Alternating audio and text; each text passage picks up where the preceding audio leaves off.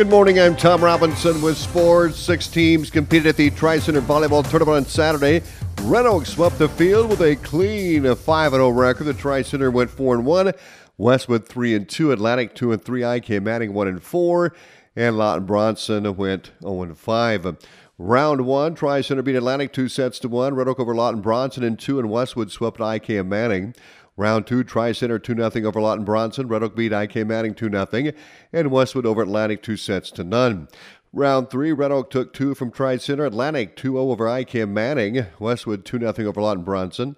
In round 4, Atlantic beat Lawton Bronson 2-0. Tri-Center swept IK Manning, and Red Oak over Westwood 2-1. And in round 5, Tri-Center 2-0 over Westwood. Red Oak 2-0 over Atlantic, and IK Manning 2-0 over Lawton Bronson. Carlisle defeated South Hardin in Saturday's Greene County Volleyball Tournament Championship game. South Hardin top Stanton, and Carlisle downed Pella Christian to reach the finals.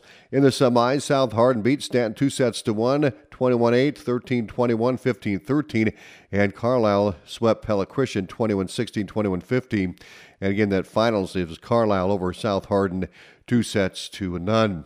Elsewhere in that meet, Nottoway Valley competed along with the Stanton Vikings. ACA topped Webster City in Saturday's championship match at the Madrid Volleyball Tournament. ACA finished round play at 4-0, and Webster City 3-1. Their only loss in match play was to ACA. Earlham finished the day at 3-1. Audubon 2-2. Madrid and Panorama each 1-3, and Collins Maxwell 0-4. Here are the results in match 1. Earlham over Madrid 2-0, and ACA beat Collins Maxwell in 2. Match 2, Panorama over Madrid 2-0, and Webster City took Audubon 2-1. Match 3, Webster City 2-0 over Panorama. Earlham beat Collins Maxwell 2-0. Match 4 is Audubon over Madrid 2-0, and ACA over Earlham 2-0. In match 5, Webster City took 2 from Collins Maxwell. Audubon 2-0 over Panorama. And in match 6, Madrid over Collins Maxwell in 2. ACA beat Webster City in 2. And in match 7, Earlham beat Panorama 2-1, and ACA over Audubon 2-0. The championship, it was ACA 2, Webster City none. Well, ACGC has seen success in every level of their athletics this fall, from cross-country, football, all the way to volleyball. Zach Collins has this report. The Chargers cross-country team has seen success in their boys and girls programs. In Week 6, the Chargers boys team was ranked number 1 in Class 1A. Lead runners include number 8 in the state, Andrew Mahaffey, and number 26 runner, Gavin Sloss. Yep, Andrew Mahaffey is a senior, and this is 4 years coming. He's worked his tail off for the past 4 years to get himself into this position, to be able to have the success that he's able to have. He was pretty disappointed last year because he put in a ton of summer mileage and it didn't necessarily translate. So putting in even more mileage and then seeing it translate so well this season is just amazing. And he's our third senior in a row as our number 1 runner, and it's a third senior in a row that's shown so much improvement to put himself in the conversation as a top 10 runner at the state meet. So we're really excited to see him blossom and start to really grow into his true running form. And then our other top 30 runner, Gavin Sloss, he's a junior. He put in a ton of work this spring in track and in the primarily the 800s, and that speed is really paying off. He didn't put in quite as many miles this summer as Andrew did, but his track workouts and then those summer miles he did put in, he's really reaping those benefits. And I can just tell he's a much more mentally tough runner this year, and so it's really been exciting to see him continue to grow in his role as a team leader, especially since we're looking to him next year as he goes from being a junior to a senior.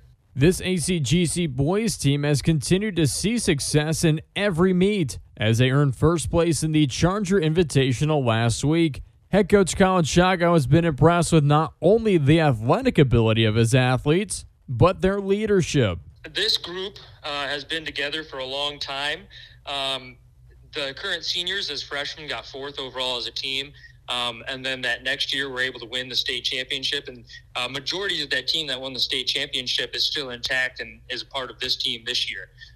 And so last year they were runners up and they found that unacceptable. And so they put in a lot of effort and work to be able to put themselves back into that state championship mindset and start competing at that level again. And so it's really fun to see the leadership we have with multiple upperclassmen. And then we've got a couple underclassmen that are breaking into that varsity lineup. And so that mix of real veteran leadership and experience at the state level and being successful mixed with that young exuberance and excitement and new love for the sport has been really awesome to see. And you can kind of see this spanning of generations almost of success and growth.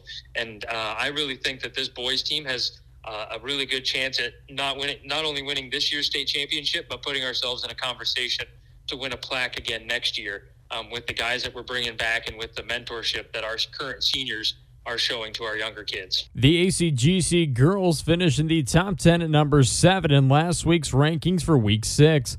This is a very successful team, as not one specific runner is ranked in the top 20, but Ava Campbell is a leader and a hard worker who looks to make it into the rankings in Week 7. Yep, this girls team, they're another example of a team that we didn't finish where we wanted to last year. They missed out on a state berth by just a few points. And actually one of the teams that we beat on a very consistent basis last year got 10th overall at state last year. And so these girls came in extremely hungry, ready to go. And to be honest with you, it's nice that we've moved back from 9th to 7th. But I think this girls team is still a little underrated at the state level. Just because they didn't make it to state last year didn't mean that they weren't deserving of it last year. And they've really gone out to try and prove that point. And I really do think that this is a team that could end up being top 5 by the end of the season, especially if they stay healthy. We've got a leader out front with Ava Campbell. She was an all-state performer last year. I expect her to be an all-state performer again this year. And then we've got a really good couple of packs, and those girls work together extremely well. They do amazing workouts. And so once we still start getting into some flatter, fast courses, I think there are people around the state that are going to be surprised at how good this girls team is. The Chargers girls team also won their invite last week, as ACGC has seen success in their home invitational for the last 7 years, as both the boys and girls continue to win the invitational just about every year. Yep, and this is, we've been doing the home invite for about 8 years, and 7 of those 8 years we've had both the girls team and the boys team win it. And so it was really fun to continue that tradition. But this year, I think more than any other year, we had really, really good competition. And so it was especially exciting to see us really go out and compete well against some stiff competition. On the girls' side, Martinsdale St. Mary's, they moved up to, I believe, 10th, and Panorama's ranked 13th. And then the boys were racing at the time number 7, Martinsdale St. Mary's, and a couple of lower-ranked teams at Tri-Center and IKM Manning.